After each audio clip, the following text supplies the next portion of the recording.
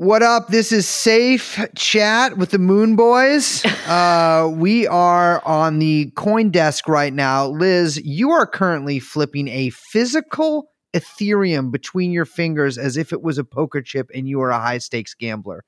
This I is incredible. am a high stakes gambler. Crypto Liz. Uh-huh. That's my name. Mm-hmm. It Can't stands think of for anything Crypto more. Fascist Liz. I hate crypto people. Yes. Yeah. I am. Listen. Well, okay. I want to get some things out of the way here. I am not a no coiner. What's it? Is a no coiner someone who doesn't no have crypto? coiners. Okay. Yeah, so and that's then most maxis are like yes coiners. yes coiners. Maxis. All right. Yeah. I do have I think like $200 worth of Bitcoin or Ethereum. I cannot remember and Should probably frankly figure out having which trouble one. accessing the wallet. Wait, So what kind of wallet do you have? I can't. I feel like if I tell people, they'll figure out how to get into it and steal all my funds. Oh, so it's not a cold wallet then? It's MetaMask. I could probably get into it. But it's got a like different on the computer. internet. It's not like you don't have like a physical. No, that's the crazy thing about Bitcoin or crypto in general USB wallet or whatever. Well, I'm mostly used to wallets being something that you carry in your pocket and that you take out and mess with and sort of drop and then forget when you have to go out to dinner and stuff. If you're a gentleman, it weighs about 5 pounds and has every receipt that you've ever received in your entire life packed to the gills. I would like to give a little tip to our male type listeners out there. You are going on a date with a beautiful, buxom enchantress. And you're like, I got to pay, I got to pay for dinner. What you do is you take all your old debit and credit cards and put them in, like take your real one, or you can like keep your real one in like your pocket or something. And then when it comes time, the $900 bill at Nobu Sushi, you fucking take your goddamn card out and you're like, oh, it doesn't work. And then the next one's like, it doesn't work. And then she kind of is like, damn, is he like a high stakes, like money trader? Like all his accounts are being shut off by the government. What? I'll just pay. That's what she would think. I'll just pay and then continue the date as usual as if he had paid. I don't think that's what she would think at all. 100% what you would think. Jeffrey Epstein. Jeffrey Epstein. Jeffrey Epstein. Jeffrey Epstein. Come here. Jeffrey Epstein. I'm not lying. I hate crypto. Why? I legit hate it. It annoys me. Why do you make me read about it then? Because we have a job to do. I'm not like joking around being like a goof here or something. If you hate crypto so much, why do you bring it in my life? Well, wait, I hate Jeffrey Epstein, and we have a podcast about Jeffrey Epstein. Yeah, because I'm related to Jeffrey Epstein. It's a different thing here. I'm not related to Satoshi. You could be. We don't know who he is. Well, Satoshi, I do. Are you now, Satoshi? I am fully... all right, so if Satoshi was in front of me right now, I would make him hard, and then I would karate chop him so fucking hard that his blood would like have like a chemical reaction to like the kinetic force of my chopped hand, and his body would explode. I don't want to think about Bitcoin anymore, yet we have a whole episode. Hello, everyone. Hi. I'm Liz. My name is... Do you hear that? That's silence. Bertoshi. Yeah. My name is Satoshi, Mr. Bitcoin himself. We are joined by the Crypto King and producer, Young Chomsky, over there. Literally, usually he just edits the podcast on a pair of turntables. He just has 2 giant Bitcoins in front of him right now. Yeah. Podcast is called Moon True... what are the other words that they use? Give me some lingo. Coin? Okay, we are called Coin. We are called Moon True Coin. This is what we're giving. We're called Moon True Moon Coin sounds better. True Moon Coin. Okay, we are called True Moon Coin. There's also a lot of like, grossy words that I don't want to say. What? Like what? Shitcoin? You don't want to say shitcoin? You don't want to say you know it's funny. I was because I was reading how to make these. Don't worry, Liz is going to talk the entire rest of the episode, so don't worry that I'm talking too much. Oh my God. I've had a day. I was trying to make a shitcoin the other day. Turns out you actually didn't go well at all. Turns out you need to actually spend money to do that, and the only reason to do that is to pump and dump. Yeah. And I want to be clear here, listeners, that if I was like 3% worse, I would be pumping and dumping right now. I'd be like, actually, there's a really cool investment you guys could make. Something that I've been True Moon Coin. Yes, something I've been working on with Liz and Young Chomsky for a long time. We're doing this. We're going to back. They always talk about how they're doing something in Africa. So we are backing the government of Morocco, and with this coin, all the proceeds from this, and I would encourage you all to buy as much as you can right now. Got to get out of fiat. Everyone's got to get out of fiat. Fiat over. I'm not a fiat guy. No. From now on, this is a full crypto Formula One podcast. 100%. Yeah, Liz is into Formula One now. I got really into Formula One this weekend. Is it? Who's your favorite? The race they canceled the race today. I was very sad. Oh, so now I'm doing a character. I got really into it. You were into it for one day, and now you're like, fuck, they're canceling these races all over the place. Well, it was because of rain. They got rained out. It's too dangerous. I could too drive dangerous in the rain to drive. You know what's funny? They're drivers, but you call them pilots. They call them pilots? Like that. Yeah. That's the speed. Well, like a boat over a certain length is a ship. If you go over a certain speed driving, you're technically a pilot. I feel like the cryptoverse and the Formula One verse kiss way too many times for my liking. Yeah. Well, a lot of involvement in really small countries. Yeah, really small countries that are basically just shadow banking entities, but somehow recognized by the United Nations. What a fantastic segue, sweet stuff. What are we talking about today? We're talking about crypto. You're talking about crypto, but be more specific. We're talking about Tether. And Bitfinex. You know what's funny is I actually was going back through some internet stuff, and people have been asking for this episode, and I didn't realize. But they were like, I can't believe Turn-On hasn't done a Tether episode. And it's like, well, here you go, dumbos. Here's your Tether episode.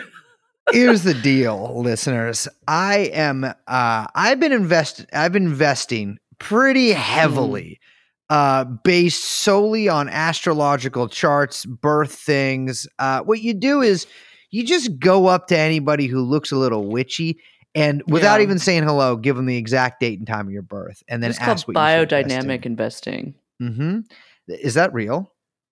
I was making a joke about biodynamic wines. Oh, well, I've been biodynamically going up to people and asking for financial advice. And let me tell you what, I could at this point probably purchase Monaco.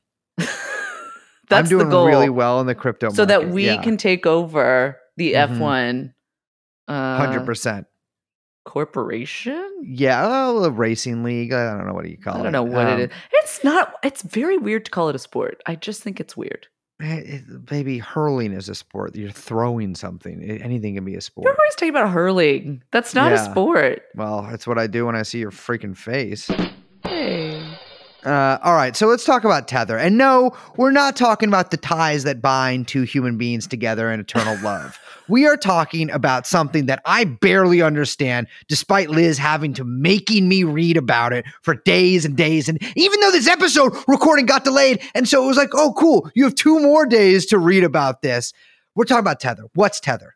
First of all, I don't think you used those 2 days to read more about this. You are being really cruel to me right now. And second of all, I think you're selling yourself short because I do think you understand it. It's so mind-numbingly obviously a Ponzi scheme that it feels like you're getting something wrong in your brain. And that's what trips me up about the whole crypto universe, which, believe me, we will get to.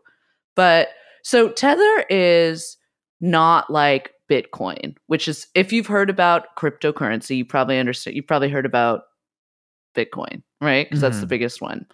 We did an episode where Brace tried to mint an NFT and did successfully. Yes. So then you also probably know what Ethereum is, but Tether is something a little different. It's what's called a stable coin, which is kind of like a type of token. And the idea of a stable coin is that it actually acts as kind of a bridge between fiat, meaning like dollars or euros, like real currency, like real money, and like the crypto universe, the crypto markets.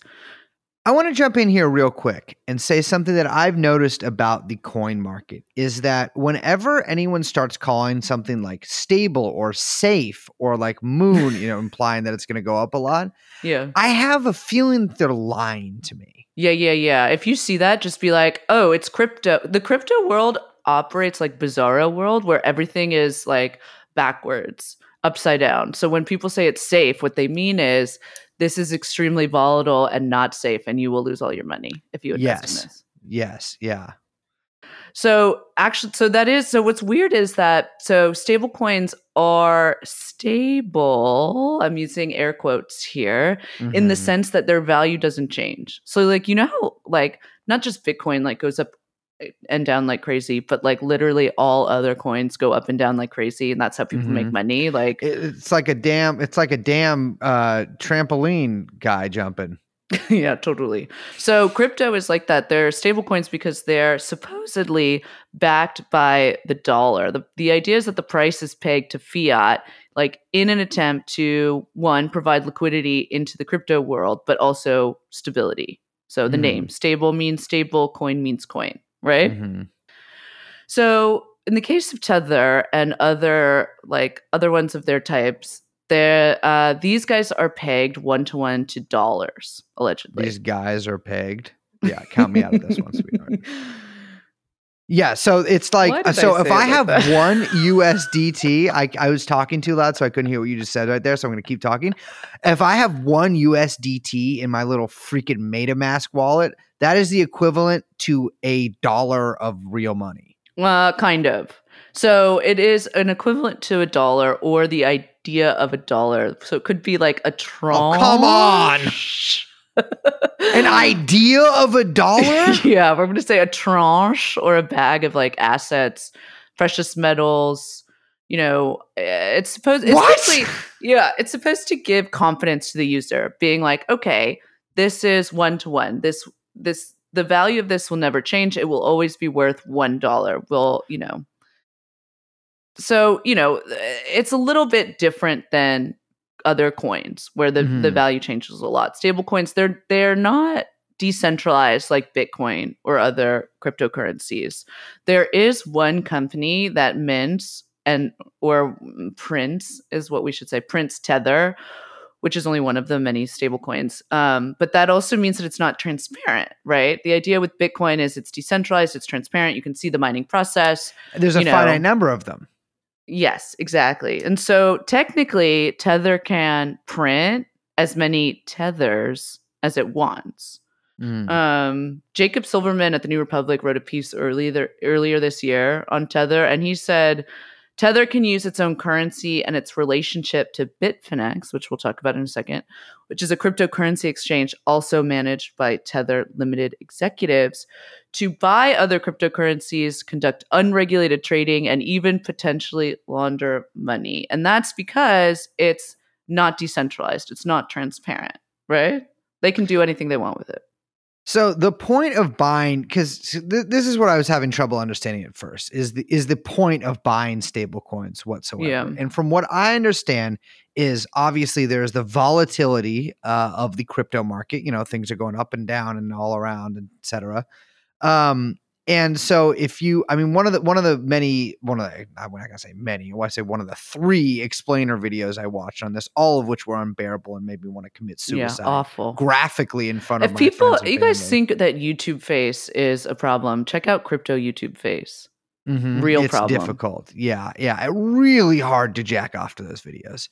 Anyways, so I watched this and they were saying like, well, if you like want to stay in the crypto market, but like want to put your money somewhere safe that's outside of Bitcoin, if it's like going down, you would put it in USDT or like, et cetera, like a stable coin. And a lot of them are called like, there's like USDC too. I think US dollar coin. Yeah. They all are basically like, they're trying to give one. Yeah, they're trying to give you the impression that they are like connected to the dollar or something, or they explain it with the name.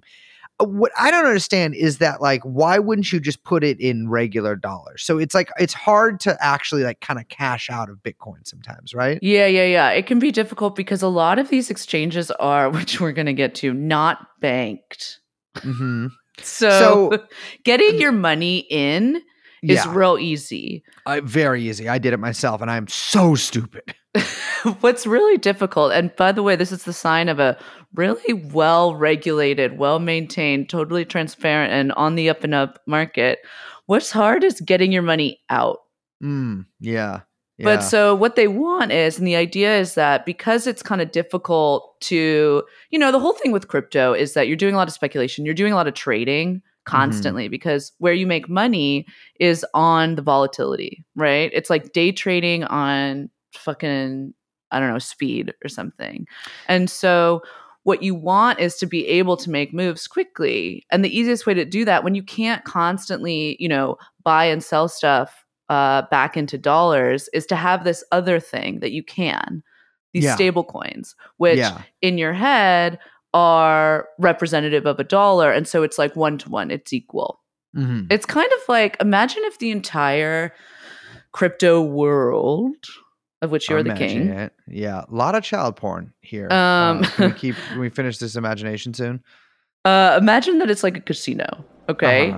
And you go to the casino, which you were just at the casino, right? You were in Las Vegas? I think this is actually a really fucked up thing for you to bring up considering the PTSD from that event, but keep going.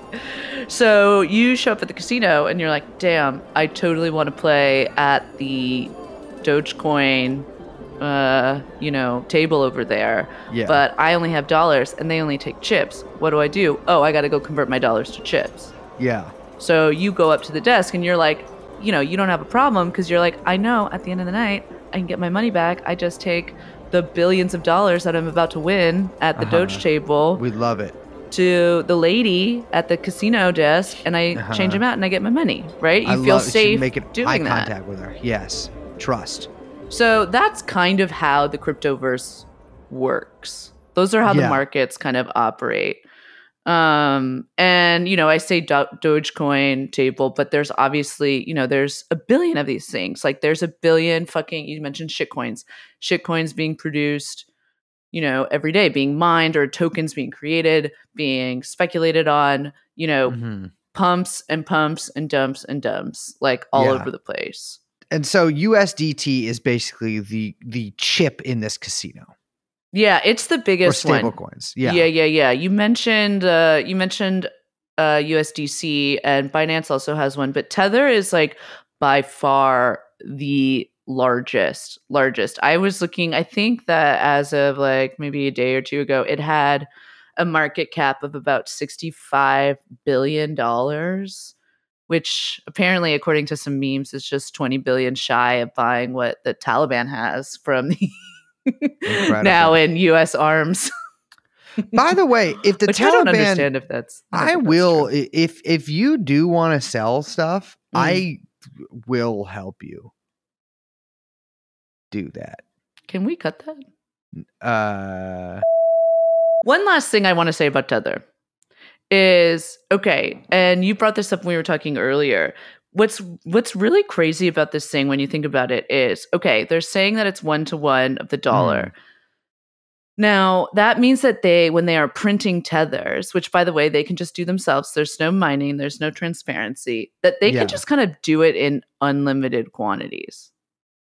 So when you say this is backed 1-to-1, like it backed or pegged seem like two different things, right? Like if it's pegged to the dollar, that means like we're all kind of agreeing out of trust that it's the same amount as a dollar. Yeah. I mean, the trust is supposed to be that they guarantee it. Although they don't, by the way. Yeah, and backed would mean that there's an actual physical or digital dollar backing this. Mm-hmm. Interesting.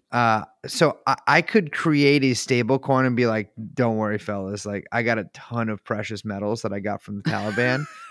And whoa, wait, hold on.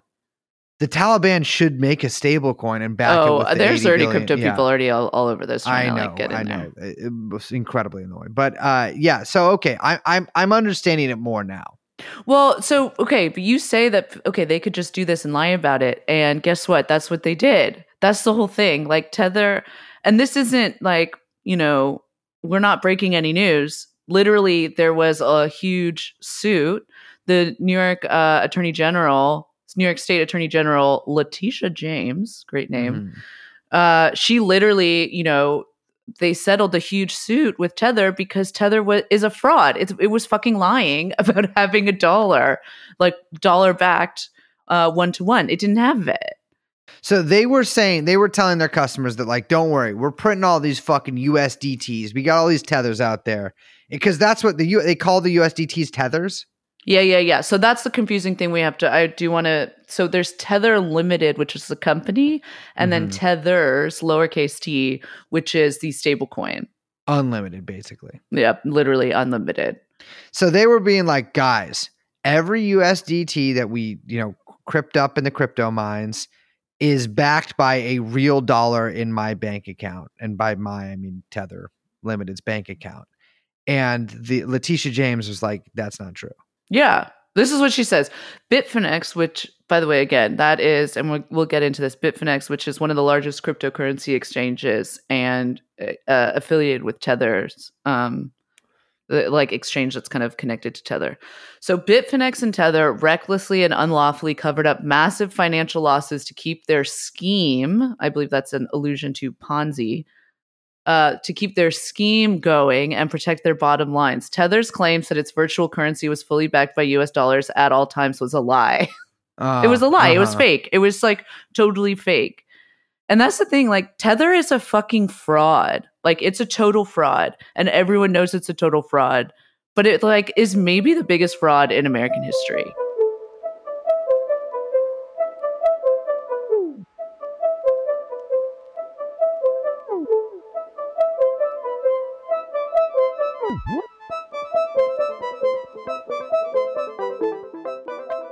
Okay, so before we explain a little bit of how that fraud works, we need to talk about how this company got started. And it's really weird. There's a really bizarre cast of characters involved here. And I just want to say they're all 100%. I'm not even throwing an alleged in here. I'm just going to say it. They are all 100% fucking criminals. All of them. 100%. Yeah. Yes. And some of them comically so. Yeah. What? Yeah, absolutely. In fact, many of them comically so. So this all goes back to like 2012. Something called Digfinex. Why did I say Digfinex?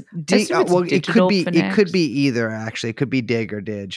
I gotta say, I really am sick of these fake words that I have to read in the crypto community. Everything's called Binance. Sorry, I know, brother, I hate it so much. Binance? Are you freaking kidding me? Binance? That's awful. Yeah, it's like, I eat a little pussy, yeah, suck a little dick on the Binance exchange. Like, give me a fucking break, brother. That doesn't exist. It's like Digfinex. What is Finex? That doesn't mean anything. I know. Fintech. Okay. You tell me. FTX. Everything. Yeah.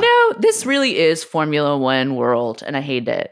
Yeah. Yeah. Wait, you love Formula One. Well, no, I do love it, ago. But I just, this whole like international consortium, like Euro rich guy capital scammer world. Yeah. There is like an aesthetic to all of it. And it's like Tom Brady laser eyes avatar waving the flag in Abu Dhabi to start the fucking Grand Prix or whatever. I hate it. If I was going to start a digital exchange of Bitcoin, I would just call it Rachel Jake's Nasty Business and make people say that full. But see, now if you remember the laws of the cryptoverse, it's Bizarro World. So you say that And you know what? Nicest place in the business. I'm on the level. You can trust me. If you deal with crypto out there, I'm talking directly into your ears. I hope you're at the gym right now. You can trust me. You can trust me. I'll hold your money for just a little bit. You can trust me. I love you. You can trust me. All right, DigFinex. DigFinex. So 2012. This company gets registered in the British Virgin Islands, which is another sign when you're on the up and up. That's where you register your company.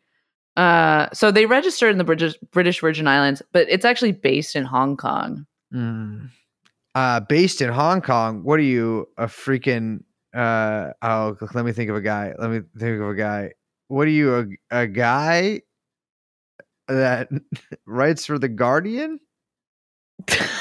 What? What are you, a Guardian newspaper reporter?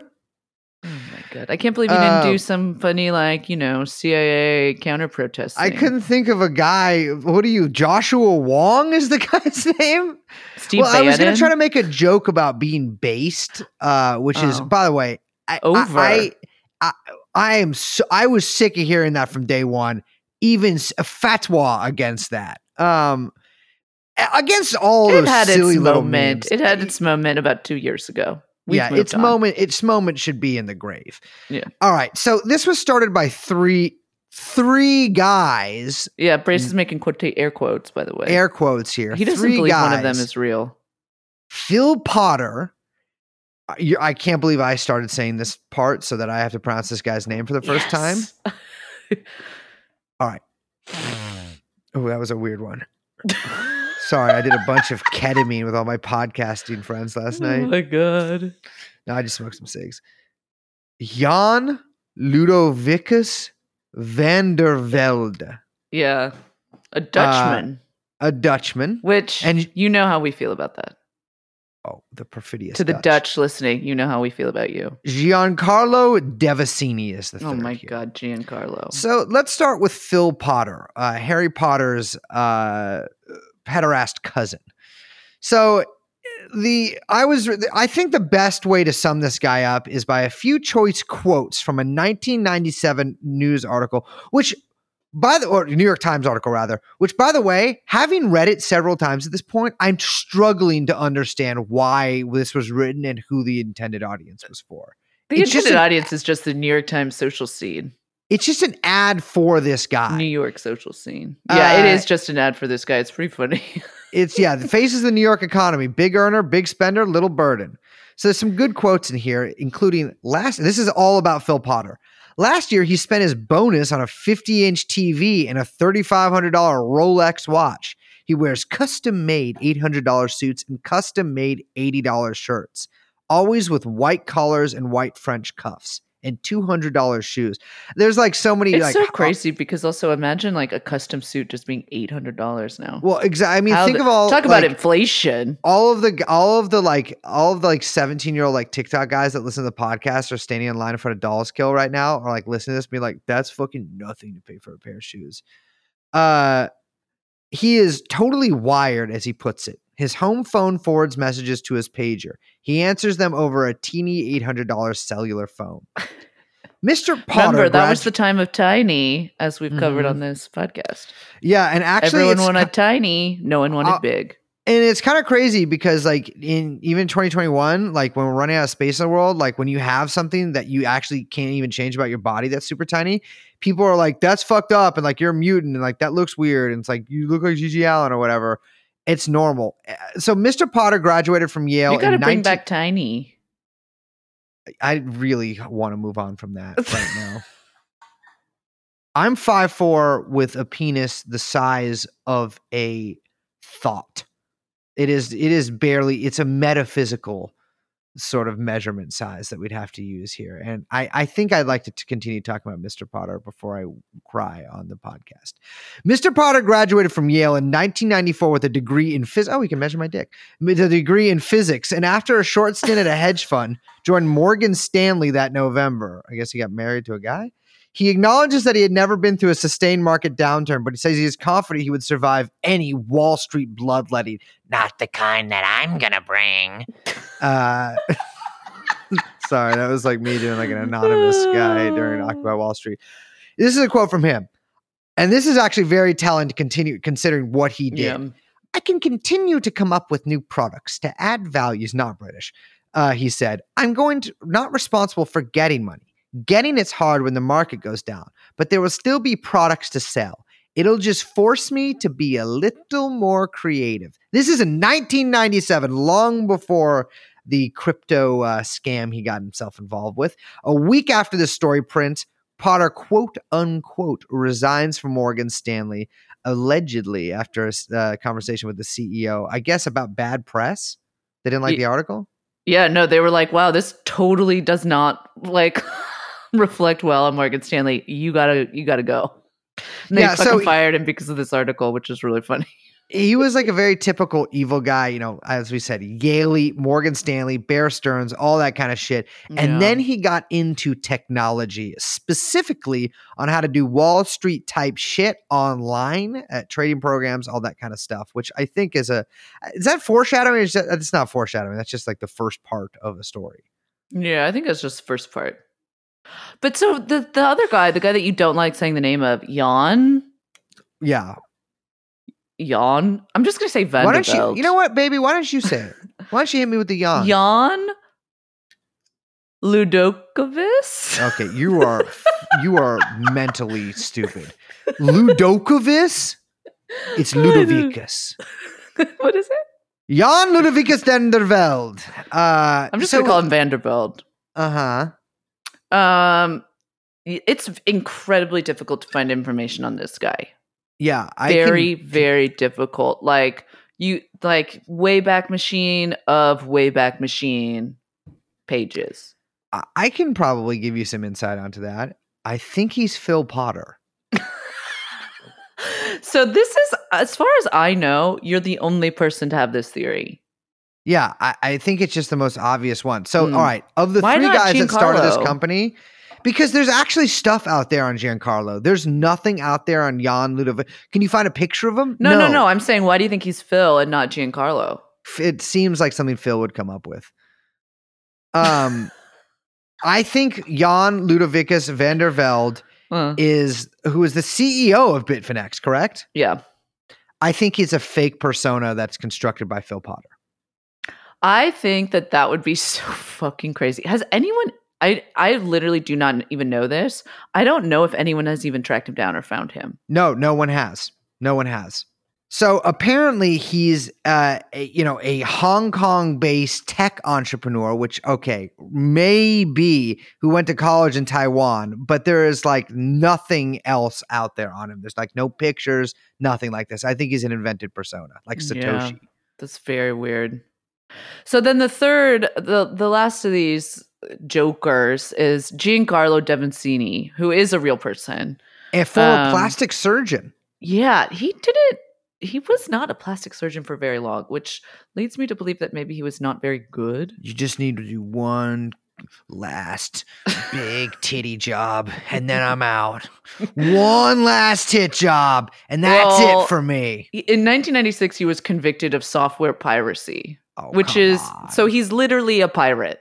Yeah. Oh, so you didn't burn a Miss CD or two on a floppy No, he had disk? to pay Microsoft $100 million in restitution for all of apparently he was pirating fake Microsoft products, which I assume is just, it's in the mid 90s, early 90s. So you're just pumping out like fake Microsoft Office and Excel.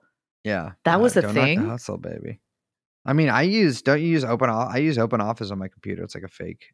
What's Word, Open basically. Office? It's like a fake. It's like Word. No, I pay for it. I do. I pay for Office. Okay, you are out of your mind. You can just get it for free.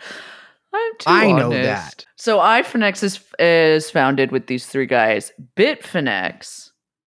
Now, and again, that's Bitfinex is a major, crypto exchange that gets incorporated in Hong Kong, like 1 year after iFinex gets founded by these guys.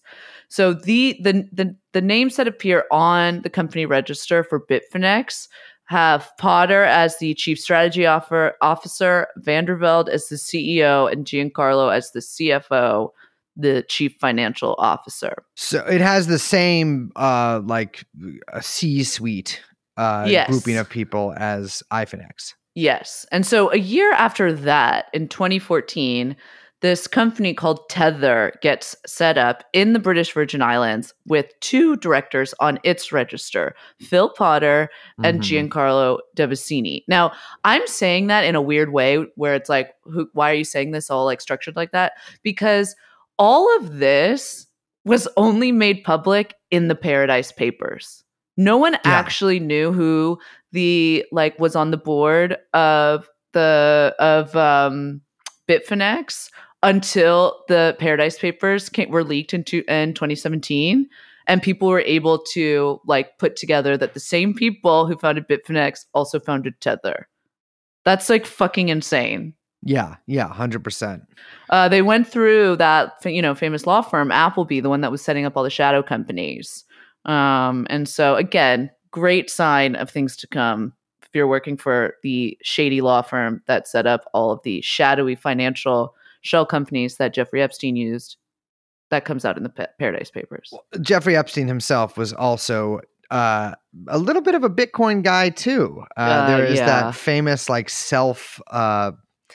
commissioned interview that he did for a Bitcoin website that was basically like an advertorial interview for him about Bitcoin. And I'm really curious. I would love to see what kind of Bitcoin holdings that Ghislaine Maxwell has. I would love to see into her digital wallet. That's a good thing too. I wonder about that as well. It's funny, you can sell all that stuff and it shows that you're liquidating everything, but that Bitcoin wallet, it's going to happen. Yep. I mean, Bitcoin's at what, 48K now? Right now? None of my business, frankly, what it's at. Okay, back to Tether. Yeah. So, okay, Tether gets registered in Hong Kong. It starts minting its first tethers, lowercase t. But it's actually not the only firm minting dollar-backed coins. This was like kind of a thing that was floating around that people were trying to figure out how to do. And there was another firm, which actually we've mentioned on the show. Yes, we have. Way back in the day, called Realcoin, which I like that name better. Realcoin. One of our first episodes that we talked about this in. Realcoin was founded by one Brock Pierce. Now, I've been doing a lot of, I hesitate to say research because it's been almost entirely picture type based looking. Yeah. Brock Pierce is at most 5'2". He's very small. I think that's why he wears so many hats. He's a goblin. And I mean that like literally, not like, oh, he's a jack of all trades. I mean, like, he wears hats constantly. He's always like festooned and he's peacocking. That's what he's doing. He's peacocking. Ladies, let me hit you with a little piece of advice here.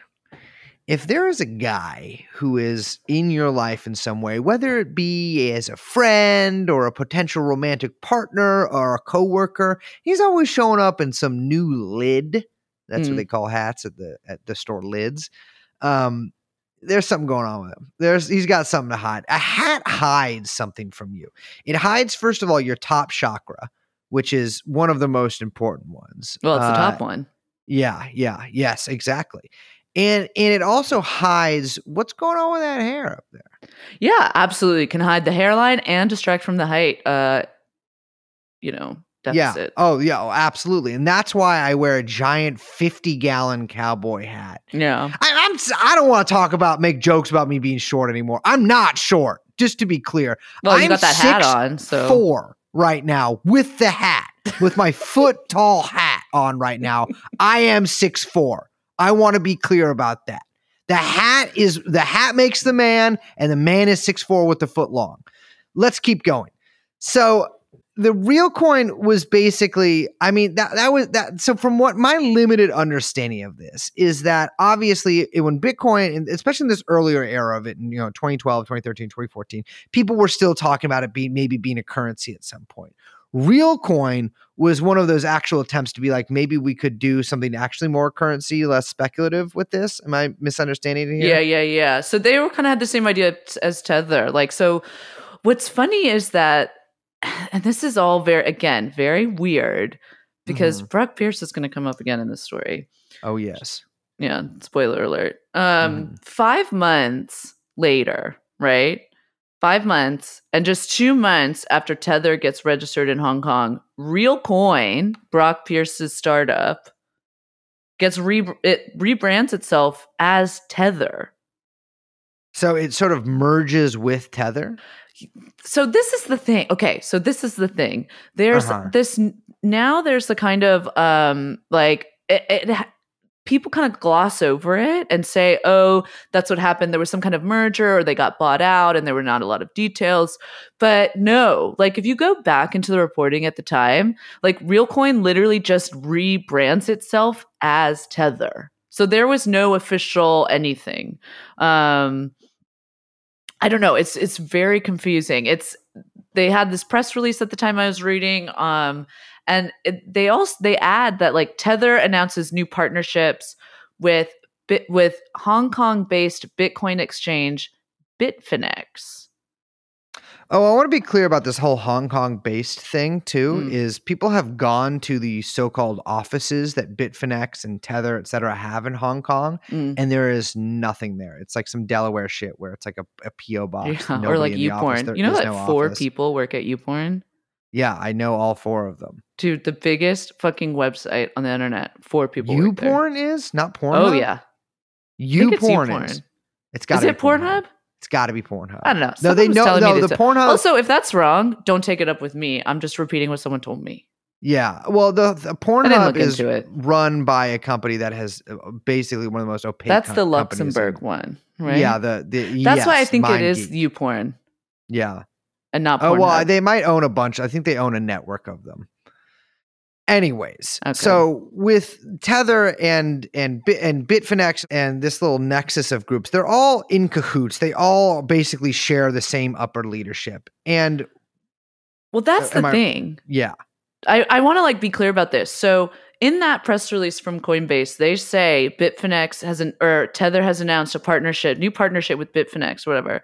That's from 2015. That is 2 years before we find out, because of the Paradise Papers leak, that actually these 2 companies are owned by the same people.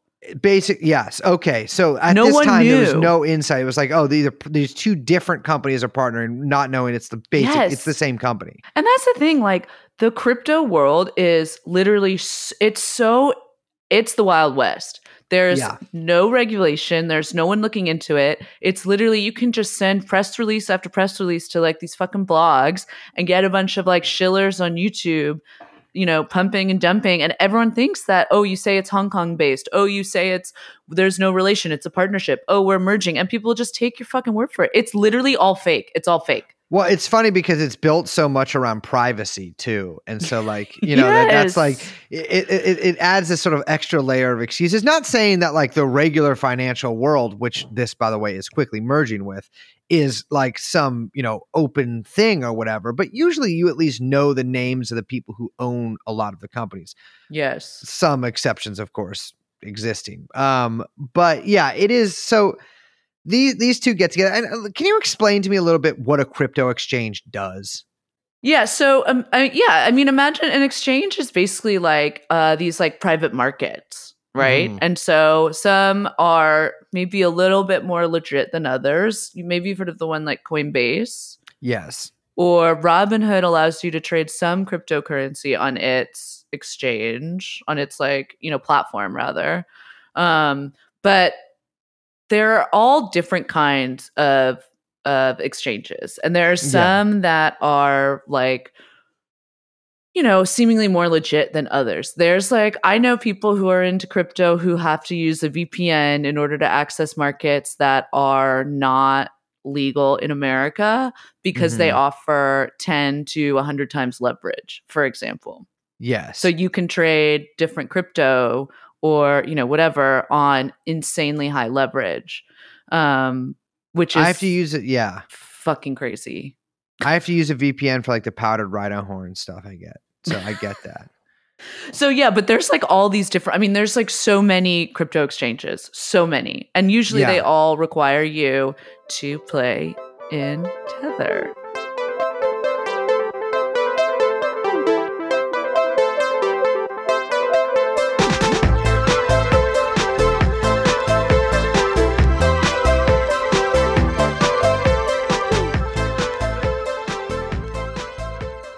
So that is the sort of defining thing about Bitfinex, to me at least, is that the first few years of their existence is like a Tether bonanza.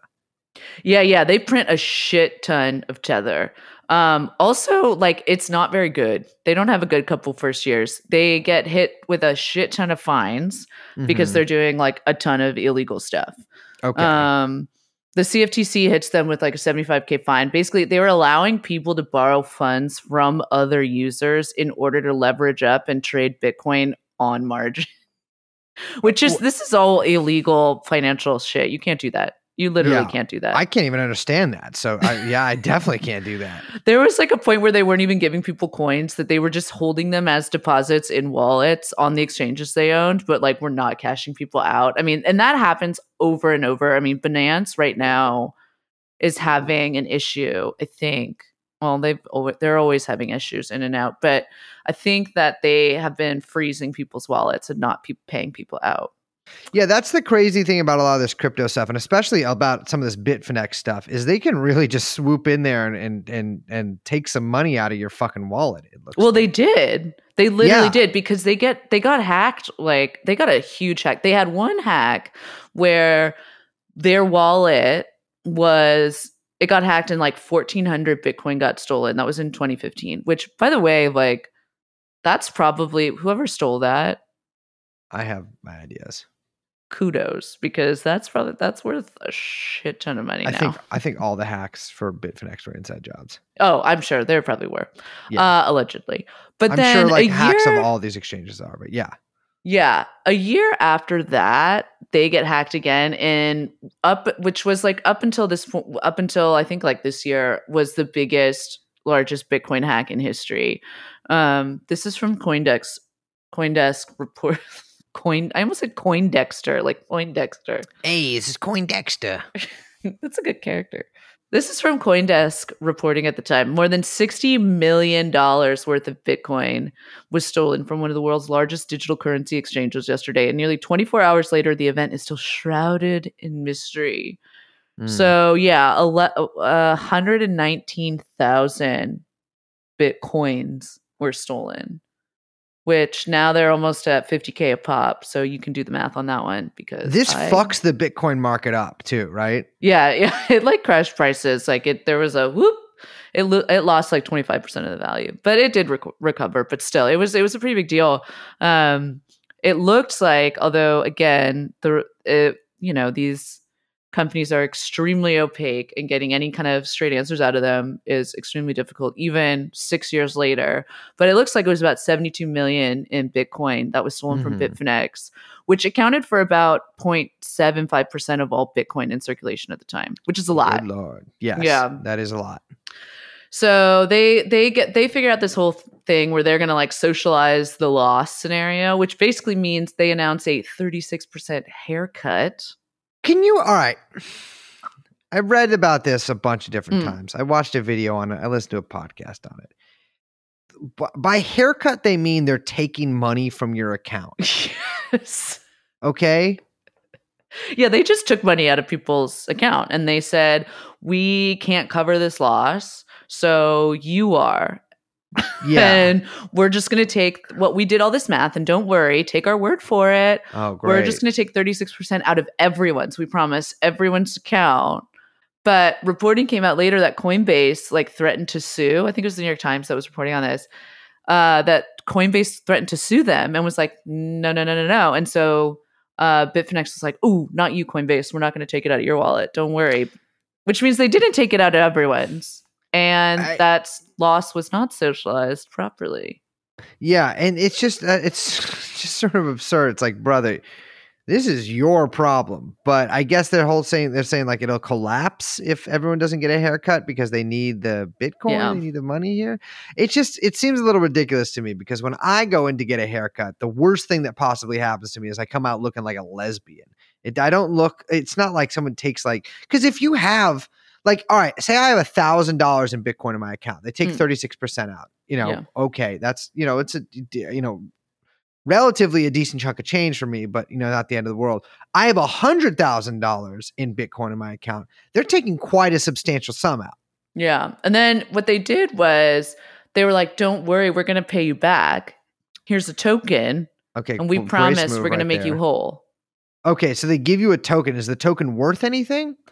Well, they say the token is like 1-to-1, so we're gonna slowly repay you. Blah blah blah blah blah blah blah blah. Enough with these Whatever. 1-to-1s. I think they did make people whole. That held.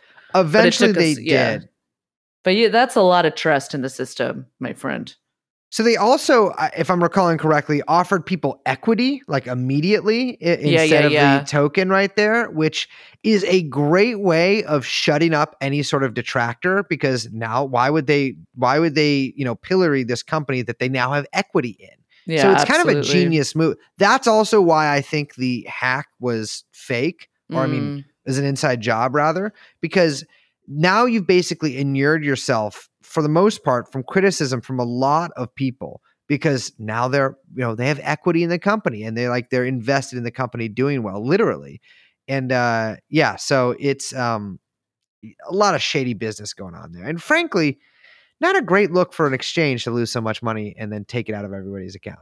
No, and it's true. People were like, okay, we don't have confidence in this, in their wallet, in their exchange. The big thing about crypto that everyone is always worried about is someone stealing, is, security, right? Is getting your wallet stolen, holding Bitcoin and it not being secure. It's all fucking digital.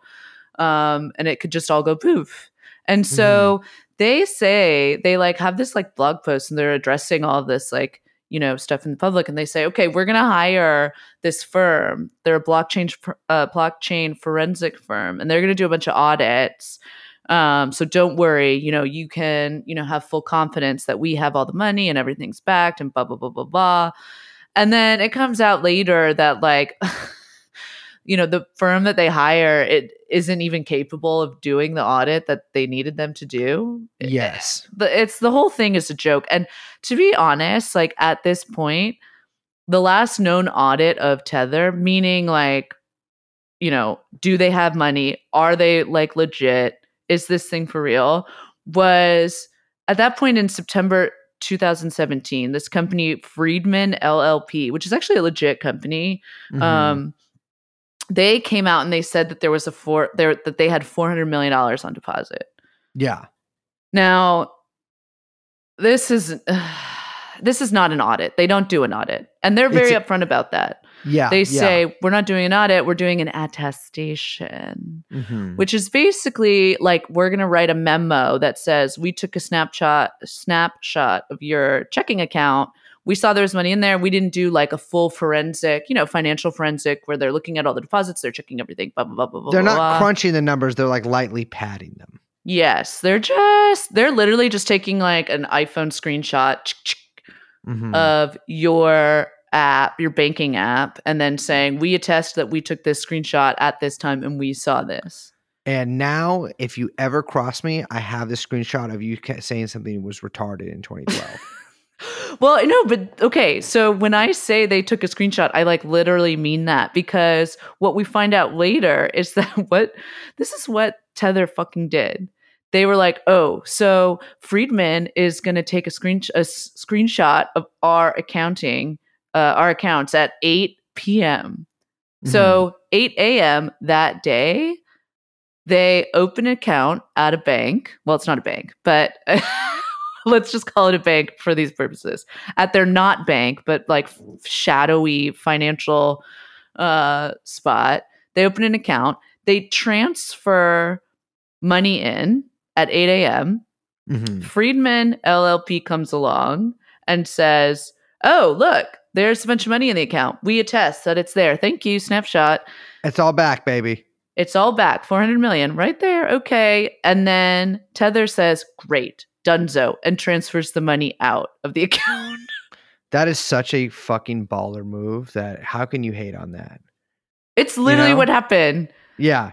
It is actually what happened. Same day kind of shit. It's incredible. Yeah, this is the New York Attorney General. No one reviewing Tether's representations would have reasonably understood that the $382 million listed as cash reserves for Tethers had only been placed in Tether's account as of the very morning that Friedman LLC verified the bank balance.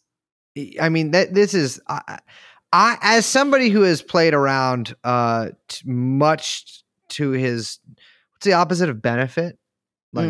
Loss? Sure. sorrow, pain, trouble. Mm. Much to his trouble. Chagrin. Chagrin of myself and others affected. Playing around with bank stuff is very tricky and kind of hard to get right. And they got it right in this one instance. I mean, didn't get it right, but it worked out in this one instance, but not for very long. They ran into some pretty difficult banking troubles around this time. Yeah, they basically could not get a bank. Yeah. Wells Fargo, and this is a huge problem with crypto. Wells Fargo dropped them, and Bitfinex couldn't find any like traditional TradFi banking institution. Do they really fucking call it TradFi, Liz? Dude, it's called TradFi, yeah. They fucking call it TradFi? TradFi and DeFi. Young Chomsky, can you, a little throwback here. Can you bring in the brace sound? TradFi is when you give your bitch a penny farthing or a tuppence to go buy a fucking lolly, or what are the women used to eat? God damn it. All right. No, I'm not going to have a panic attack on the fucking podcast. When you give your bitch a penny farthing, that's a bicycle. When you give your bitch a halfpenny, and you're like, go read, can you read at this point? When did women learn to read? Go read the book of Genesis, bitch. What? This is like Nathan Robinson Breaking Bad on TradFi. By the way, we will be having Nathan J. Robinson on the show later today to talk about traditional finance, new finance, and the state of finance today. Okay, so back to the show. This is actually a really big problem with crypto. They get cut out of a lot of traditional banking. And you might be like, well, wait, why does crypto need a bank?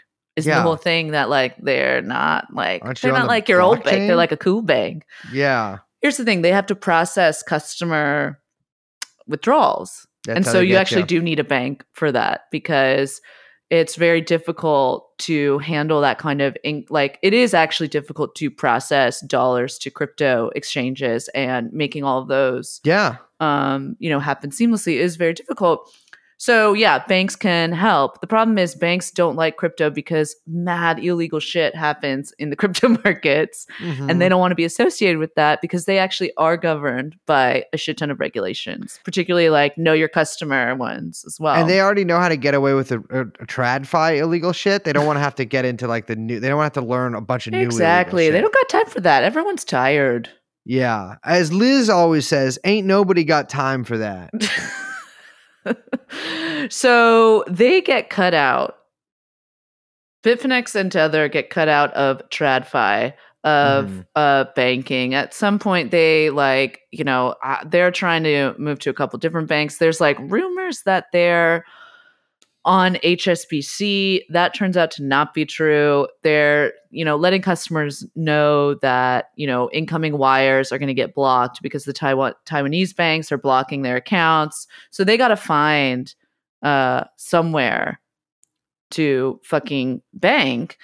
What happens now? Brace, imagine that you are Decrypto Snake, please.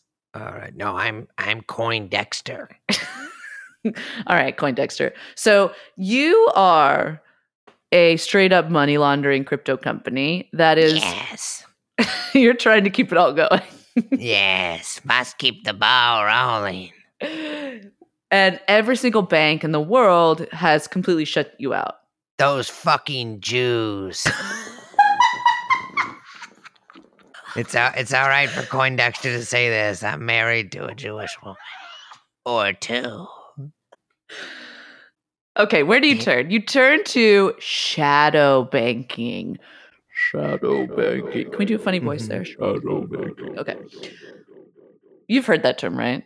Yes. No, can you just be braced? Okay, of course. Yeah. Yeah, shadow banking. So it's like basically a shadowy group of kind of like intermediaries who facilitate a bunch of credit creation. It's sort of outside TradFi, meaning it's outside of the traditional bank. So there's not a lot of regulatory oversight.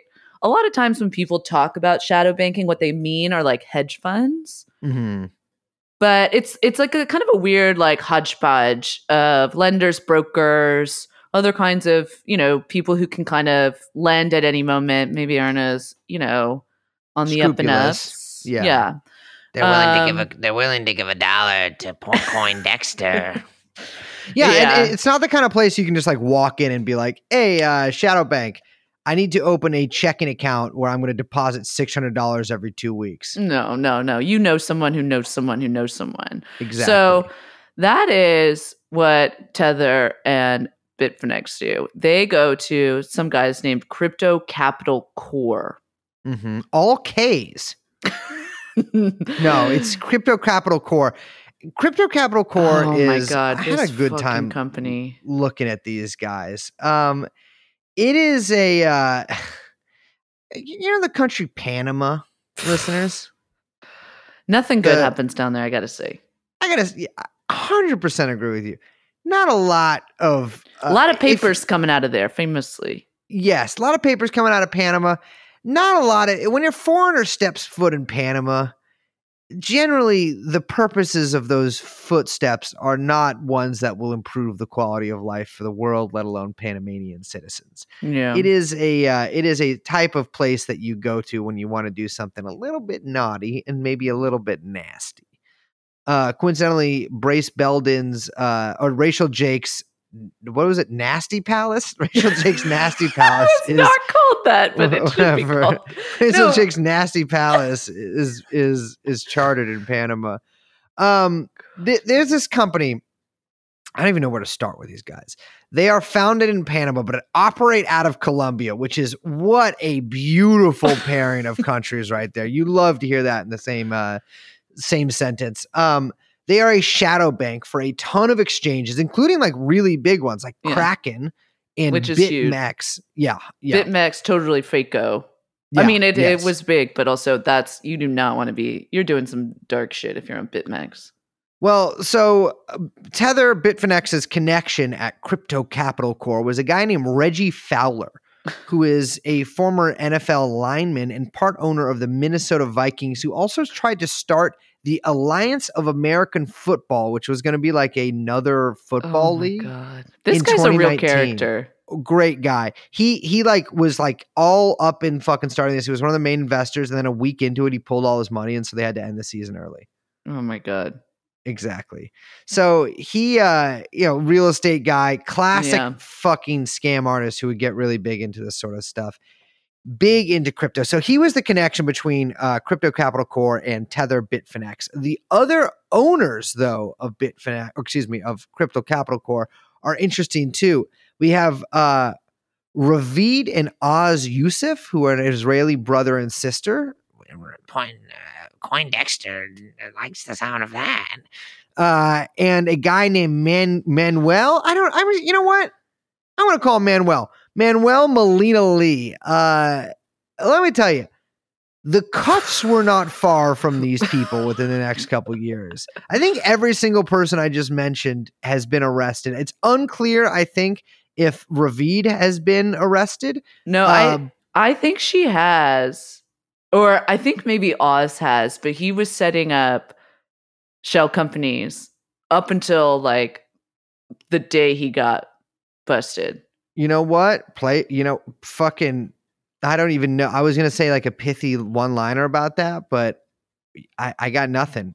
Good job. Manuel was arrested in Greece and then extradited to Poland on straight up money laundering charges. Apparently, and I swear to God, you guys, this is true. He was laundering money through Bitfinex for the Colombian cartels. Yes, that is a big shadow looming over this shadow bank, is the fact that it's very likely they were extremely tied into the Colombian cartels. Yeah, so let's pause for a second to, remind listeners what we're talking about. This is the company that Tether, which is responsible for $65 billion in liquidity in the crypto markets, $1 billion. Their processor, their bank, was laundering money through their exchange for the cartels. These are the people they're working with. Okay. This is actually something I've been thinking about a lot since we've been sort of working on this episode, is that you know, obviously we've talked a lot about on the show about how various criminal organizations, intelligence agencies, to mafias, to what have you, often rely on these sort of sometimes very lengthy and intensive campaigns, but like money making schemes, selling heroin, selling crack, Yeah. running guns, all Shoring this stuff. up dark money to pay for more shit that they gotta make more Exactly. money to pay for. Yeah, absolutely. Yeah, the hidden economy. The But underworld. I will say it seems like Bitcoin and the sort of the crypto market would really be a like surefire way to add a lot of money very quickly to any of these groups. Yes. Right? Like they would be stupid not to be totally involved in this in the way that the cartels were involved with Crypto Capital Corp, or even further. Like, I mean, fucking just CIA should just start an exchange. Well, yeah, I think that they probably have. Yeah, and for the record, like nobody does know who Satoshi is. Yeah. It's this stuff is super fucking opaque. So a lot of it you can only make a lot of guesswork at. But it obviously begs the question. It hacks too. Even staging hacks and all this stuff it's I don't know. It just seems like so juicy an opportunity. Well, it's so funny because it's like all these guys are like, we wanted to create this thing outside of traditional world. It's like, yeah, that's for criminal activity. You wanted to do illegal stuff. That's why you created an entire illegal financial market to 100%. Do illegal shit. Like 100%. I don't know. I mean, it's really crazy too. I was just talking about this the other night and I was saying like, there's this, for people who don't know about crypto, and don't really follow it, maybe hear stuff here and there. And, and I think at least from what you hear, and, I know a little bit more about this stuff than I think, even just like normal passerbys or whatever, but I still don't fully understand it. And this stuff is you just go to a website. Like, this isn't like you have to access the dark web. Oh, you have to use a VPN. You don't really have to. Oh, you have to download Tor. It's not like it, there aren't all these hoops to go through. There's a little bit, but there's plenty of fucking YouTube tutorials. And, you can easily learn, as many, older fellas and ladies are.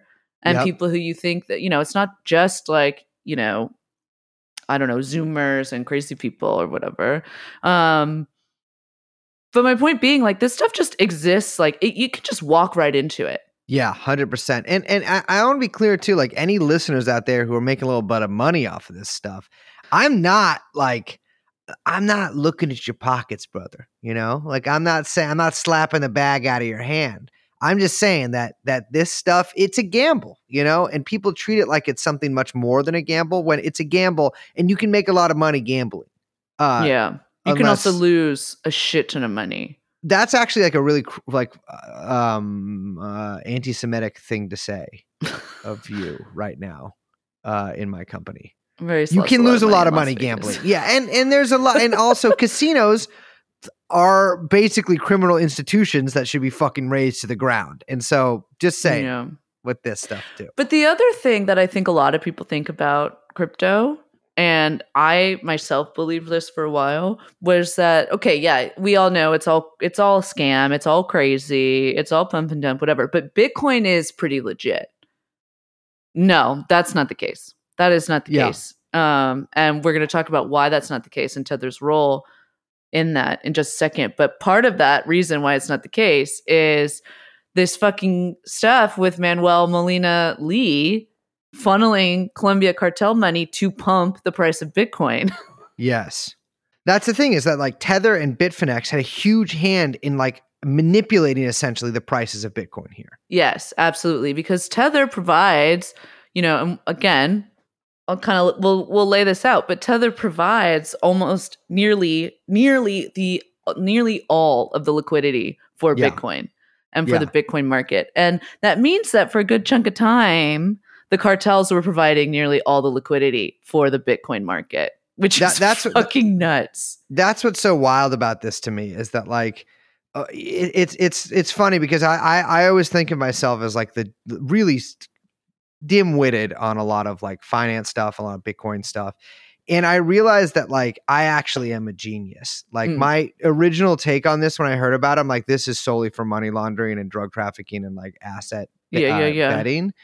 And that it looks to be correct. Yes.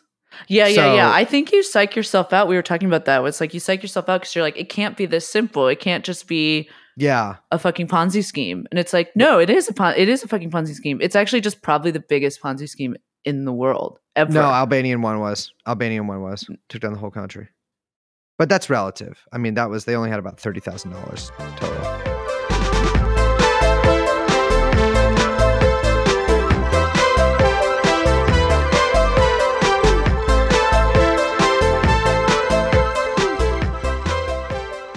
Okay, back to our friend Reggie. So April 2019, the feds bust Reggie.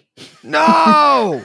Reggie, I think, actually had literal counterfeit money plates, to make counterfeit money. He had actual Reggie. fake money and then tools for making fake money. That's so fucking on cool. him. I love a ton Reggie. of fake bond certificates. Yeah, I do Yeah. kind of feel for Reggie. But he also, sadly enough, had a master ledger with Oh, meticulous records showing this in his little workbook how Crypto Capital embezzled all the money that was flowing through them. Fuck. So he was faking bonds in order to secure loans to cook the books as proof to the US banks to open up checking accounts. And they funneled hundreds of millions through those accounts. So a majority of that money was for digital currency firms, basically looking to sidestep money laundering laws. And Molina Lee, of course, gets arrested. He gets arrested in Poland, right? He gets arrested in Greece, then extradited to Poland. It is this crazy Interpol case that was multiple countries. It causes them to basically seize a ton of assets, freeze accounts, hundreds of millions of dollars.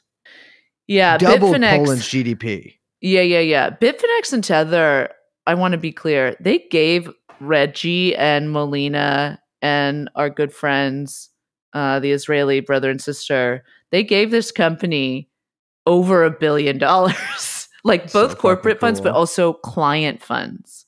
Yes. So they're actually giving customer deposits to this fucking criminal enterprise. And at some point, Crypto Capital just stops returning their phone calls and stops giving money back to them. Frankly, if you're all in prison, it's difficult. You get you don't get a ton of calls there. So I'm not about to call fucking Phil Potter or his fake ass Dutch friend, you know? Yeah, in mid 2018, Bitfinex was sending increasingly crazed messages to Crypto Capital being can you please process payments? And they're not here. They're literally left on red, not hearing anything. Please, can you unblock me? Please, can you unblock me? I just want to talk. I'm so sorry for what I said to you and what I sent to you. Please unblock me. Yeah, Bitfinex has to then dip into Tether's accounts for $625 million in order to meet redemptions because Crypto Capital has basically stolen all their money.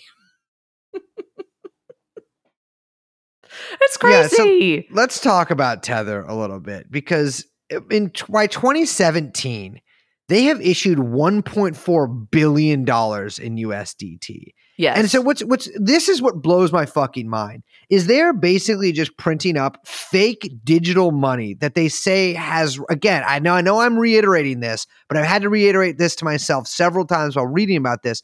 They're saying, here's your little fucking World of Warcraft GP. We have real money in the bank to back this up, but they're just printing more and more and more and more. And the thing is, when they print this, people are using this to buy Bitcoin. But something funny happens. So they actually, when they would pause printing, Bitcoin tanks. Then suddenly Tether printing starts back up again. And what happens to the price of Bitcoin? Boop, boop, boop. It pops back up. And it's for that reason that you're saying. They're printing Tether. What are people doing with Tether? They're buying Bitcoin. Therefore, the price of Bitcoin starts going back up. I mean, it's crazy. You can track all of this and see where Tether issuances happen and Bitcoin price jumps happen. It's fucking shocking. And like you mentioned, none of this is backed. Yeah. None of this is backed. There's funny money in the bank. They're lying to everybody. They're saying they got the money and they don't got the fucking money. Yeah, and so It's- you might be asking, like, wait, okay, stablecoin, you're printing 2.5 billion at this point. Did they ever figure out, how to get a fucking bank? Did they, when they got out of from crypto capitals? Yeah, are you guys still on bank? Like, what's Class. happening here? Yeah, okay. Well- So remember when they opened that account that they had to Yes. move the money into in order to get the attestation that said that they were fully backed, but it was totally fake? When they moved the Bitfinex money into the Tether account so they could take the snapshot. Yes. Yes, they did that at a place called Noble Bank. Well, Noble Bank, yet another really pleasantly and positive sounding company. Yeah, so Noble Bank, which by the way is not a bank, Mm-hmm. it is a consortium of financial lying to me all the time. lenders and things. Anyway, Noble Bank is actually co-founded by Brock Pierce. Coindexter knows this well.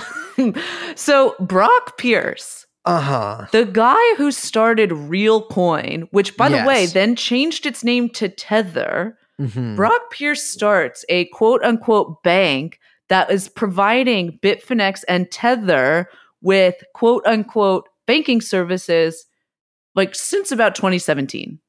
So, for those of you who maybe haven't listened to all of our earliest work, we did do an episode on Brock Pierce, and there's a few notable things about Brock Pierce. One is his alleged activities as a younger man in Hollywood with a man named Mark Collins Rector, and maybe some teenage boys and the gay mafia, and et cetera, et cetera, et cetera. Of course, his associations with Jeffrey Epstein and his weird stuff in Spain. And anyways, one of the things that he did was he, just like Steve Bannon, had a company that bought and sold items on World of Warcraft. What occurs to me, that too was probably a way for people to launder money. Absolutely. 100%. And probably child porn. That also sort of, casts another light on Bannon and several other kind of notable sickos doing this kind of stuff. Also all coincidentally connected to Jeffrey Epstein. But Pierce has reinvented himself, although I'm not sure. I mean, I guess he's a child actor turned child abuser. And then now he is a hat-wearing Bitcoin god who has a DeLorean with the license plate reading Satoshi and moved to Puerto Rico, tried to make it like a crypto capital. And I believe that is where Noble Bank is located. Yeah. Well, in 2018, coincidentally, actually also the same year that a very kind of a puff piece on Brock Pierce comes out in Rolling Stone. Horrible. Noble Bank goes up for sale. And there's rumors at the time that because their own US bank, which is Bank of New York Mellon, basically told them, oh, you are a fake crypto bank doing illegal shit. We can't work with you anymore if you continue to work with Tether and Bitfinex. Hate when people say that to me. Yeah, I get that. So Noble goes up for sale just as the same time that a story comes out in the papers that Bitfinex is banking under a shell company named Global Trading Solutions, right? And they're like, don't worry, Global Trading Solutions, they've set up a real bank account. They're totally banked. You don't have to worry about Bitfinex. Here's the thing. Global Trading Solutions is a fake company, a shell company, started by Reggie Fowler. That's right, baby.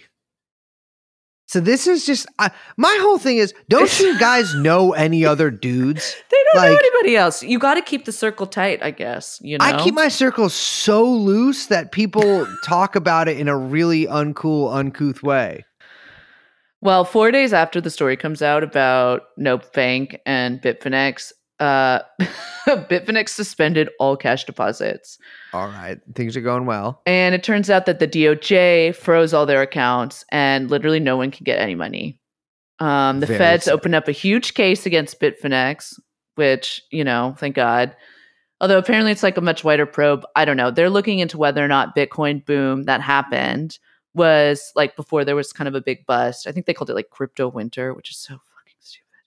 I'm sorry. Crypto winter is just late fall. Anyway, they're trying to look into see if it was because of manipulation. It seems very clear that it was with traders driving up the price with tethers. Here's some Bloomberg reporting from the time. They've recently honed in on suspicions that a tangled web involving Bitcoin, Tether, and crypto exchange Bitfinex might have been used to illegally move prices.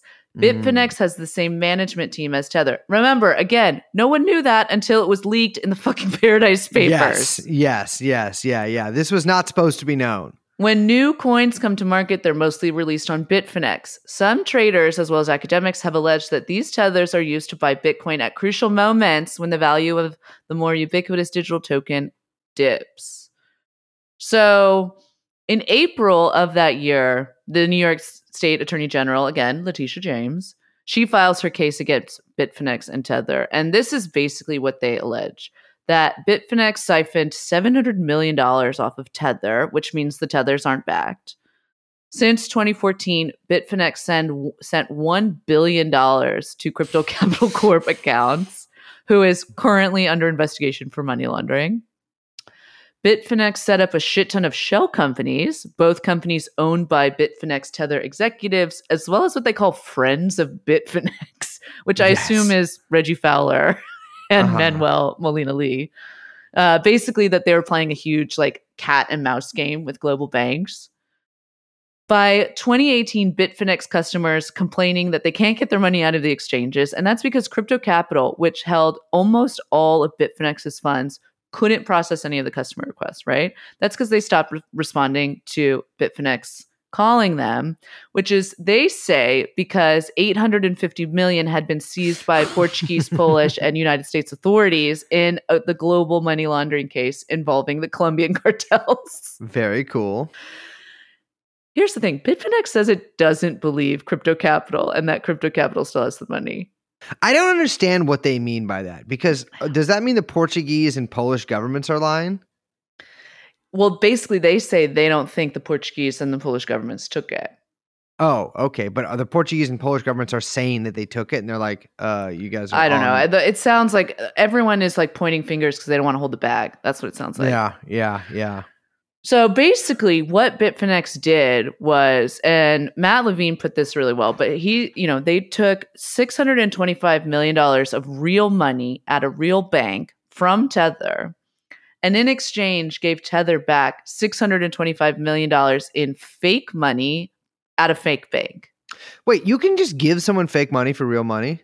No, you can't. That's fraud. That's Ponzi. Oh, okay. Yeah. All right. Because I got really hyped up for it. I had a lot of ideas. Coindexter. Oh my God. Yeah. No, essentially Bitfinex is trying to create money by doing one-for-one transfer from Tether's bank for funds that just don't exist at Crypto Capital. Yeah. And this, you can't do that. You know what I mean? You can't do that at all. And so what Bitfinex do and Tether does is they cooked the books and changed the ledger and say, oh no, it was a loan. We were giving them a loan, and we're also owned by the same people. And this is the only time they've been acknowledged it. But here's what they do. They have the same executives. Their loan agreement is signed by the two same people. They're just signing both sides of the agreement.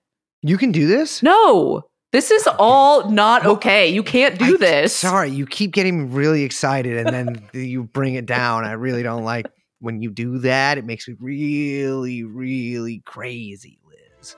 So cool it.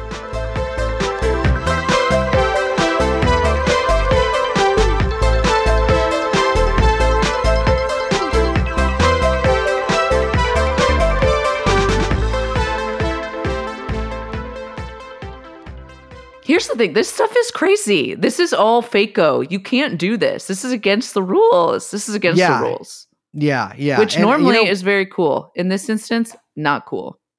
Well, it just seems like a big fucking scam. And what I don't understand is it seems like an open scam.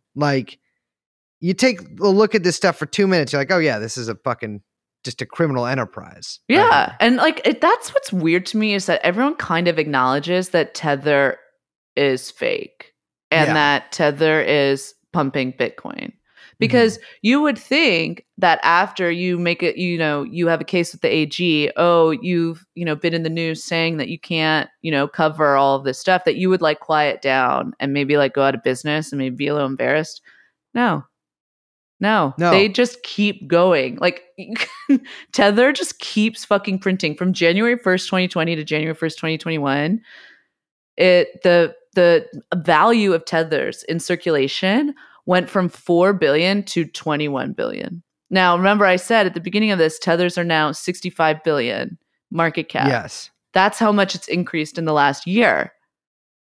And Bitcoin, at the same time, what do you think it's doing as tethers are printing? Going up. Of course, it's going up. And so there's a real question of whether or not Bitcoin could have even reached 35K in 2020 without Tether pumping it, because 80% of Bitcoin inflows got purchased from Tether. I mean, that's a huge amount. Like, yeah, it's fucking crazy. Almost all of, there's this guy who was really looking into it and taking snapshots of where all this stuff was coming from. Because again, this stuff isn't regulated. And a lot of the journalists covering it aren't doing this kind of work. They're covering the press releases. They're covering, maybe some of the market movement, but not like looking at fucking inflows and seeing where it's going. And it's almost all being pumped by Tether. Well, I mean, to me, as your average bro coiner, I would say that this is a good thing, right? I want Bitcoin to go up forever. This is never going to stop. But that's not how things work. What goes up must come down. It will not go up forever. They can't. Want to be clear about something. We're going to the moon, and the moon has been up basically since the start of the Earth.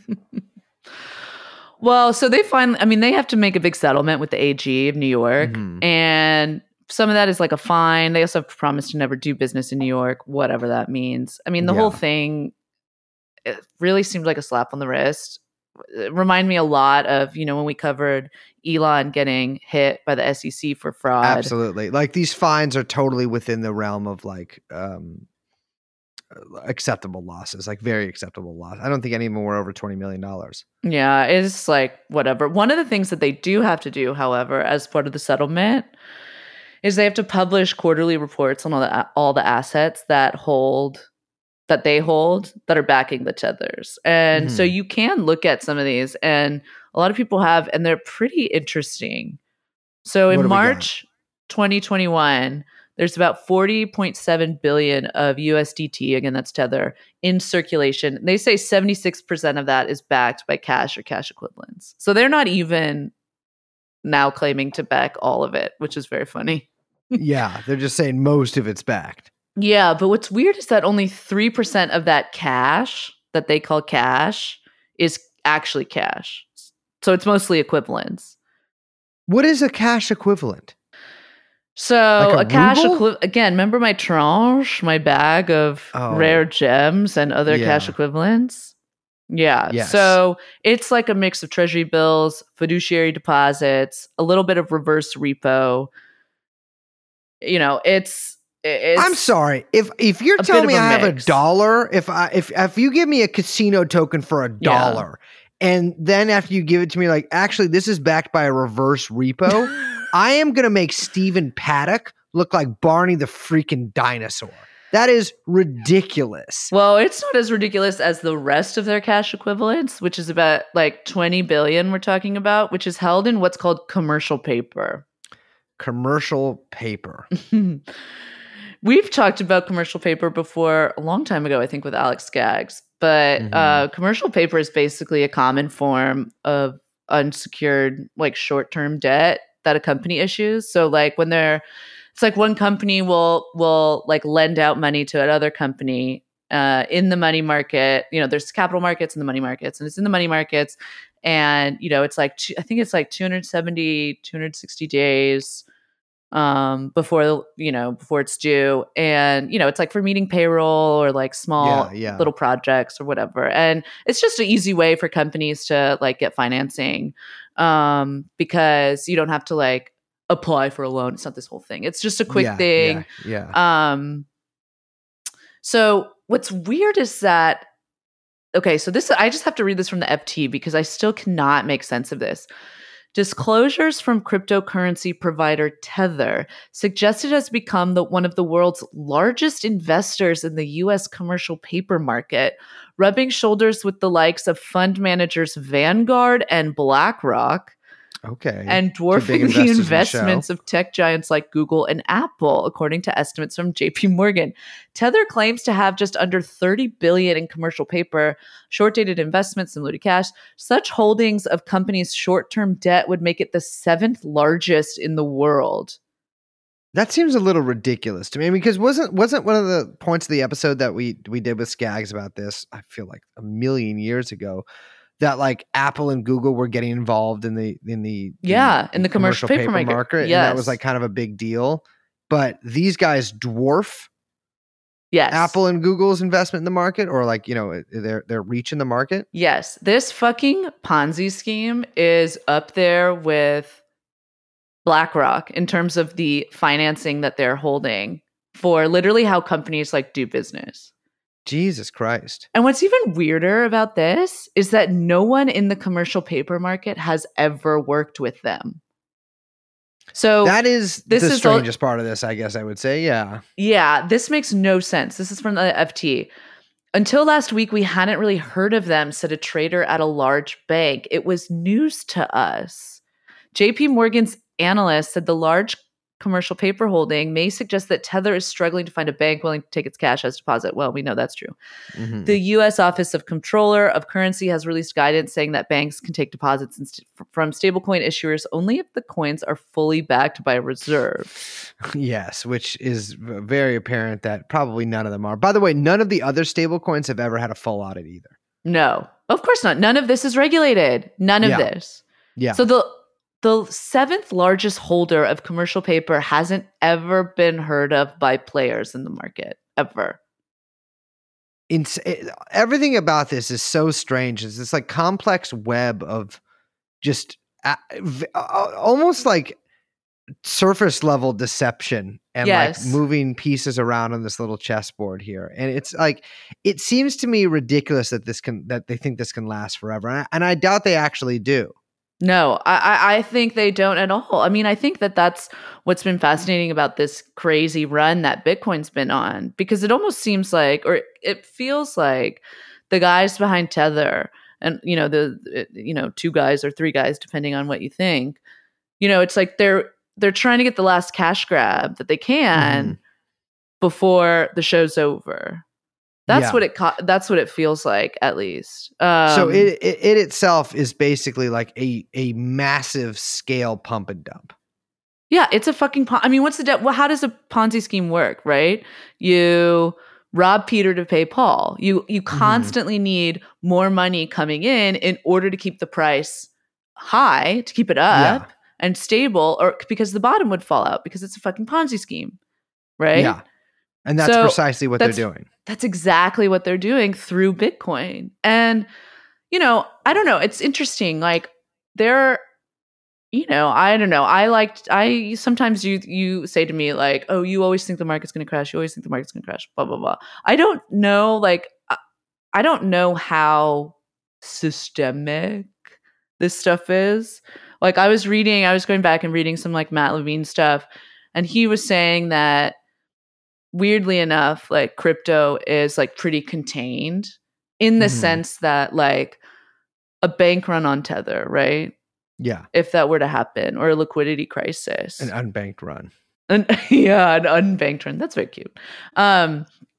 You know, that it wouldn't like seep over into TradFi, into the real world or whatever, that it would more or less be contained. That's probably true, but I also think that's like very optimistic.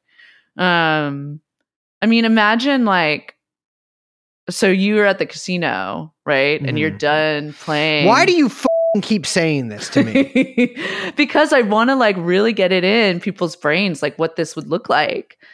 Because I don't know if we know what like a bank run on Tether, unbanked run on Tether would even feel like, or what that mass kind of cash out. Yeah. Well, yeah, I don't know if it could even be done. That's the thing. Imagine if at every moment, like every person is running to cash in their chips, and the casino says, sorry, we don't have anything. Yeah. Yes. What Yeah. happens? I mean, honestly, I think in the short term, they would probably, I don't know what could happen in the long term. I mean, probably legally speaking, but I think in the short term, they probably just wouldn't do it. I think they just wouldn't cash people out. Yeah, and that's the thing. Like, I mean, when a liquidity crisis hits, it has ramifications, right? Because if you realize that you thought that you had $100,000 in Tether or whatever, and it turns out that you have, I don't know, $50,000, or you have $10,000, who knows, or you have $0. Like, what happens when you are less liquid than you thought you were? Well, you start to go sell other things in order to shore up your own liquidity, right? To make some cash that you just are losing. You're bleeding out over here. You got to get some more stuff over here to stop it. So you do start to then see drops in other aspects. And you can see how something, and that's how a liquidity crisis spreads. You can start seeing it snowball, and it can start feeling a little overwhelming. I mean, we've talked about that kind of what that looks like, or what that could potentially look like when we talked about ARK, right? Mhm. When we talked about GameStop, when we talked about what a reverse gamma squeeze could look like with those kind of ETFs, inflows and outflows when they start facing redemptions. Or we talked about that with Tesla, with Elon. If that bottom were to fall out, how you would feel that and see that in the S&P, and how people's retirement would see that. I mean, the idea that the bottoming out of Bitcoin, which, to be clear, like, if Tether were to fall, like, Bitcoin would fucking tank. Yeah, I'm sure. Yeah, It would absolutely. It would fucking have to. And I don't know I mean, look, Bitcoin's worth what someone will buy for it. Yeah, or What someone will pay for it, excuse me. What they can pay for it. I mean, if one of the main ways that you buy Bitcoin is out the window, Well, what if there's no buyers? Yeah. Then the shit you thought was worth $65 billion isn't. And what's the market cap of Bitcoin is what, 920 billion? Imagine if that just collapsed. Yeah. I mean, it'd be insane. All of crypto? People, I mean, I don't know, $2.75 trillion. I mean, it is real money. That's the thing. This stuff's fake money, but it's real money too. Yeah. So I don't know. I mean, the scam stuff is all around. You see the kind of like, I saw like FTX fucking is like renamed or bought the like Cal Bear Stadium. Like, you see Berkeley Stadium is now called like FTX Stadium or some shit. Which, when I was in Vegas, there was a bunch of strip mall places that were like, we buy Bitcoin. Like, I'm not sure what you need a storefront for that. I don't know either. Also, Probably, that happens online, my friend. It's probably a broker that like you go in there and then he takes a bunch of money yeah. from you and buys you like a little bit of Bitcoin. But it feels like that moment before the housing crisis where people, the craze, the influencers, the shilling, the pump and dumps, the gurus on YouTube, these Pied Pipers. The Twitch streamers like letting, minting these shit coins and ripping off their fucking, viewers. It's insane. I mean, it's just crazy to me. It's so clear that Tether is like the biggest, if not the biggest, one of the biggest Ponzi schemes in human history. And people think it won't have any kind of material effect on anything once it collapses. I just think that's insanely ridiculous. I just think it's ridiculous. Yeah. So my financial advice to you is life's a gamble and you always win.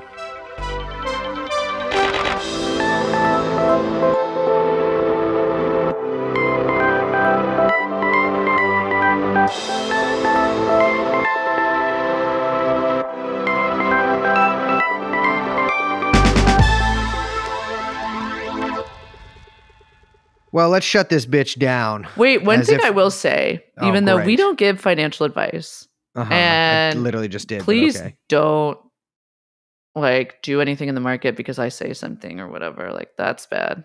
I don't know anything, but I do know something. But anyway, my financial advice to you is just don't keep your money in these exchanges. No. Take it out immediately. Figure out if you want to play in crypto, you're an adult, unless you're a child, in which case, go to bed. Don't listen to this. Hit the Discord. But whatever. But just get a cold wallet, get a fucking USB stick, keep that shit, especially if you're playing around with Bitcoin. That's real money.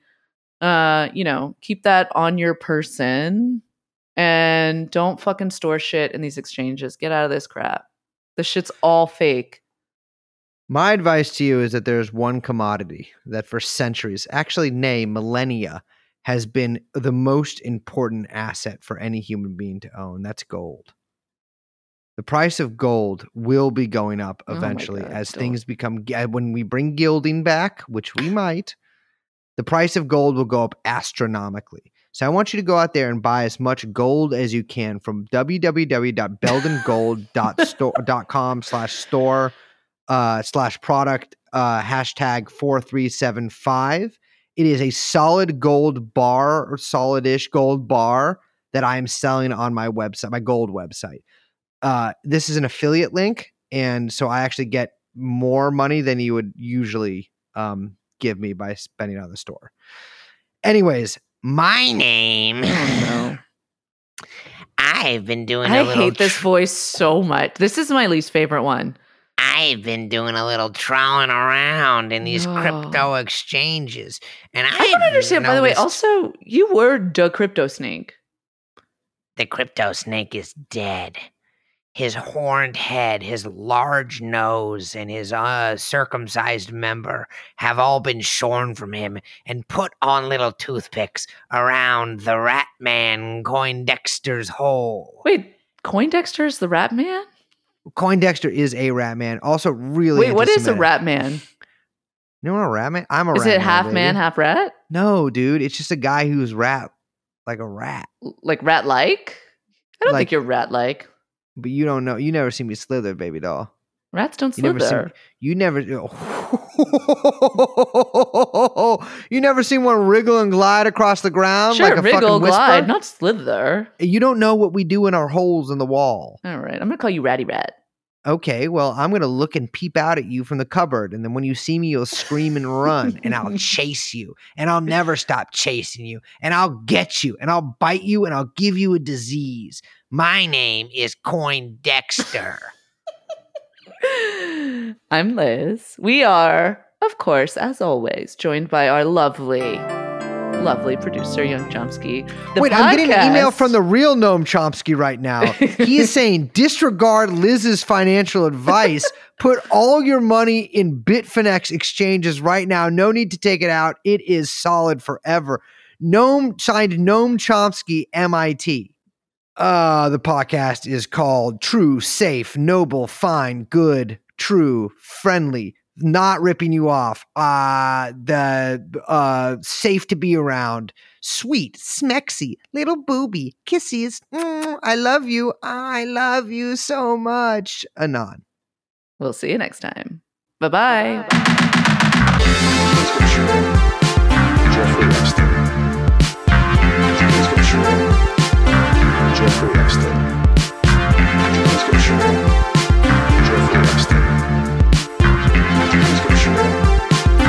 Jeffrey Epstein.